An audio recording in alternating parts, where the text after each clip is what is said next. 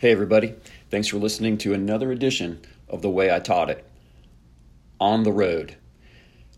I'm currently sitting in Green Bay, Wisconsin after purchasing my first aircraft, and I'm waiting for the weather to clear, and I figured it would be a good time to do a podcast and discuss the process I went through in purchasing my aircraft. We're not going to have all the bells and whistles that we normally have on the other podcasts with introductions and music and all that great stuff. We're just going to jump into it. It's on the road, the way I taught it, and here we go. How to buy an aircraft my way. So I want to cover why I didn't purchase an aircraft previously in my 31 years of aviation employment. I swore I would never buy an airplane for personal use or pleasure flying because I always saw it as a money pit. I always saw it as something that was going to generate horror stories of expensive maintenance costs. I didn't feel I was ever in a financial position to purchase an airplane for personal or pleasure flying. And I pretty much got enough flying between my Air Force career, flying with my clients, as well as flying with applicants on exams. And the other piece of the puzzle was hangar space in my part of the country is very limited right now. And so any aircraft that I purchased, I wanted to keep in a hangar. And if I didn't have a hangar, I wasn't going to purchase an airplane. So we're not going to go into the hangar discussion. I did find a hangar, actually a corner of a hangar that I'm going to put my aircraft in until I can get my own personal hangar. So that's a different story for another time, and we'll talk about that another time. But basically, the aviation community came together to help me out on that one. So let's talk about the search for an airplane. The search for this airplane took about 9 months. I decided to pursue the purchase as a business endeavor for Vapor Global Aviation, and specifically for a spin upset prevention recovery training course that I'm putting together for my clients and for future clients. I started surfing the web, all the known for sale sites, and I was looking at everything from Piper Cub all the way through Extra 300 right off the production line. So I was all over the place, all different price ranges, and really had to get focused on this. You really have to choose a mission and a need for your airplane. So my mission was spin upset prevention recovery training. So I needed an aerobatic aircraft. Once you determine that, it really cuts down on unnecessary search requirements. It cuts down on the distracting, shiny airplanes that are not within your mission set, and that would actually be detrimental to this purchase as opposed to beneficial to the business.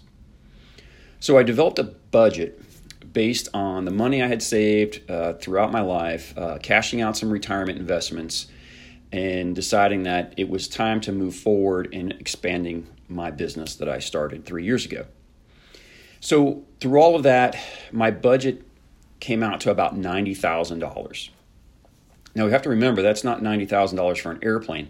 That's a $90,000 budget for an airplane and all the things that go into that airplane to start a spin upset prevention recovery training course. So I calculated all the costs: insurance, hangar, fuel, business plan, startup costs, parachutes, 100-hour inspections, annual inspections, pre-buy inspection, travel to pick up the aircraft once I found one, and I decided that I was going to buy it. I also included a plan for a catastrophic purchase, or that's what I call it, a catastrophic purchase. What would happen if I purchased a plane and the nightmare scenario occurred? The biggest thing on the plane is going to be the engine. So what if I needed a new engine 5 hours after I got home and I had to replace the engine on it, right? Nightmare scenario. So I did the research on engines and the type of engines I was looking at. And so I set aside 33% of my budget for the catastrophic purchase. So that brought me down to about $60,000 to purchase an aircraft to include the chutes and travel expenses to go get the airplane, as well as the pre-buy inspection. So after about 3 months of searching on the internet and all the different things I can purchase and what fell in my budget, I basically settled on purchasing a Citabria of some type. Still wasn't sure exactly what model, what engine, what year, but I knew that Citabrias were selling for about $40,000 to $65,000. Some of the high-end ones were $70,000, $75,000. So I knew that was kind of in the budget, and I was willing to wait to save more money, and maybe into the spring of 2023 to bump up my budget a little bit if I had to. So I needed something around $50K for the purchase of the airplane by itself. This narrowed my search significantly, and it also slowed my search down significantly because not every airplane fit that was coming up for sale. So, of course, on the for sale websites, I went in and set in all of my search criteria and my notification criteria. And so I would get emails every once in a while that says, hey, this airplane might be what you're looking for. After about 3 months of going back and forth, am I doing the right thing? And do I really want to buy an airplane? And I can't find anything on the market. I found a viable candidate. And this is the candidate that I was looking at now, that I purchased yesterday. I looked at about 4 or 5 other airplanes that were out of my budget because I was willing to look into getting a loan. I was willing to save another 6 or 9 months before purchasing an airplane. And so I kind of had an idea what I was looking for, what I didn't want, and what to expect for an aircraft around the $50,000 mark. So once I found the viable candidate, it was outside of my price range. It was outside of my budget. And I put the notifications in, and I was like, okay, notify me if the price drops. A few weeks later, the price did drop. And the price dropped enough that it was within the margin of error for my budget, and I believed I could negotiate it down based on the pre-buy. So once I had that proper purchase price or proper advertised price, I began my research. So before I even contacted the seller, I began my research. The first thing I did is I went to the FAA website, and you can request all the information that they have about an airplane with just an N number and a $10 purchase. So I got all that information mailed to me within 48 hours. Actually, I think it took less than that, 24. They'll tell you about if there's any liens, what modifications have been made to the aircraft, what possible incidents or accidents have happened to the aircraft. And that takes me to the aviation safety database. You can go over there, put the N number in there, and look for any incidents or accidents that the aircraft has had. This airplane had 2 incidents, both prop strikes. Both times the motor was tore down, put back together again with no damage found or no need for replacement found. So I also typed it in the N number into Google. I found pictures from 4 years ago, so I could compare the pictures from 4 years ago to the current state of the aircraft and see what has changed, if anything.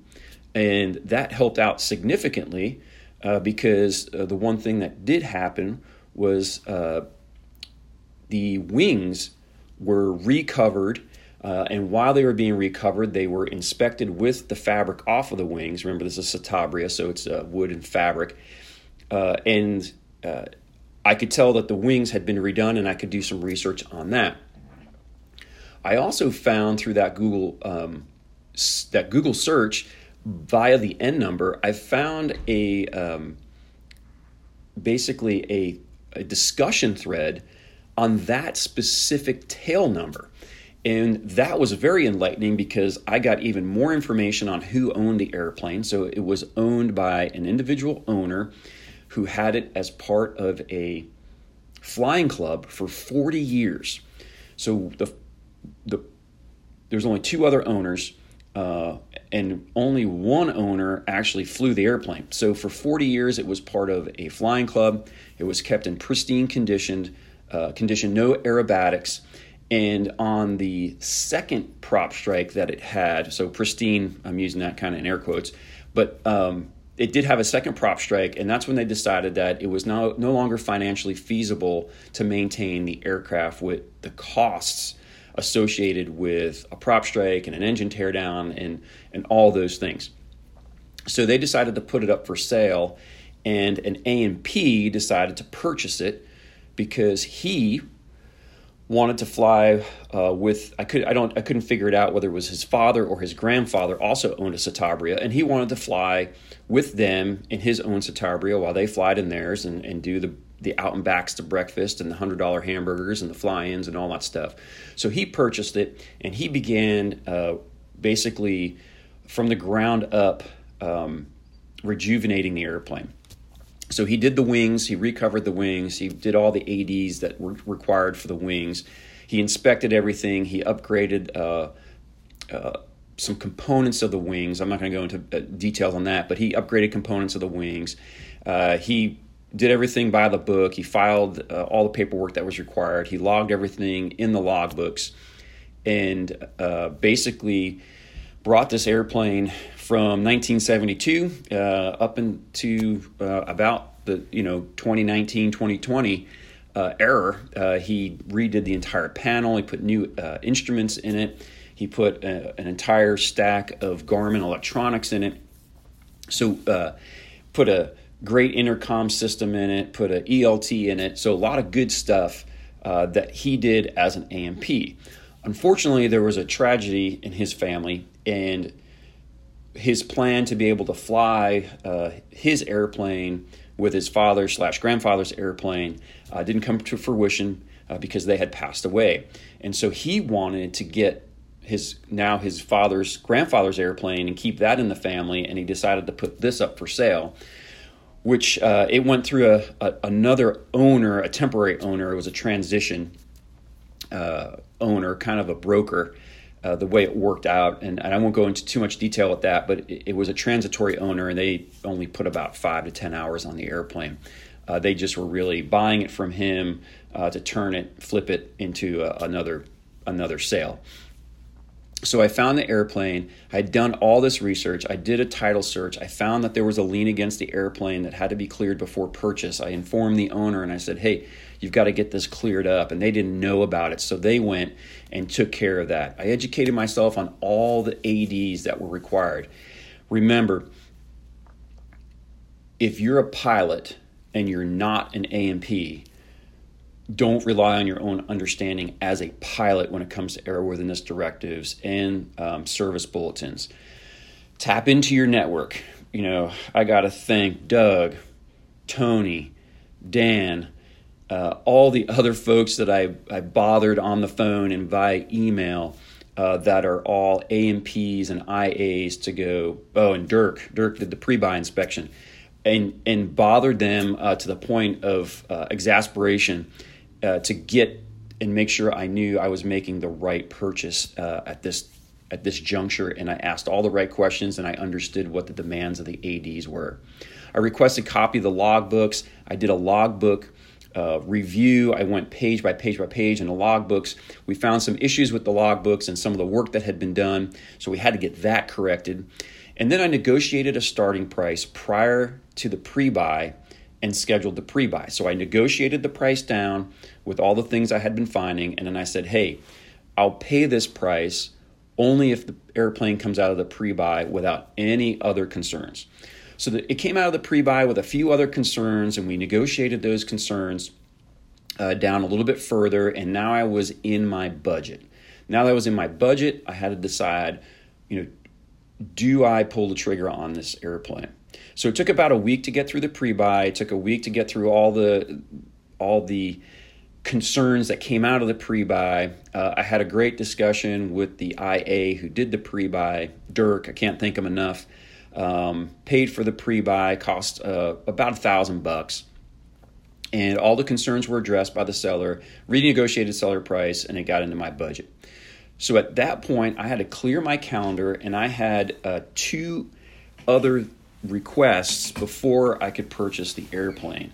Contingencies, if you will. So I didn't commit to purchasing the airplane until I did a test flight. Don't buy an airplane unless you've done a test flight. I would never buy an airplane unless I test flew it myself. If you're concerned about test flying the airplane, hire somebody that is able to do that for you. So I cleared my calendar for about 2 weeks, everything off my calendar, because I had to get the weather right. I had to get the timing right with the seller. I had to be able to fly up there almost last minute. I bought my plane tickets about 3 or 4 days ahead of time. So that cost me about $1,000 for plane tickets. So make sure that's in your budget. And we found a weather window and a scheduling window, calendar window that worked for everybody involved. And so I flew up here to Green Bay and went over the day I arrived, went out and inspected the airplane myself as a pilot and looked at everything, did a very close review pre-flight, and look at the airplane from a pilot perspective and any concerns I could come up with. And then we went and flew with the owner, and we did a couple traffic patterns, made sure that the airplane performed properly in the pattern, the trim was right, approaches were stable, the airplane flew straight, proper. It wasn't bent or trying to crab or have any kind of oscillations because flight controls were not rigged properly or loose. And we did a couple of landings, and the seller wanted to make sure I was okay.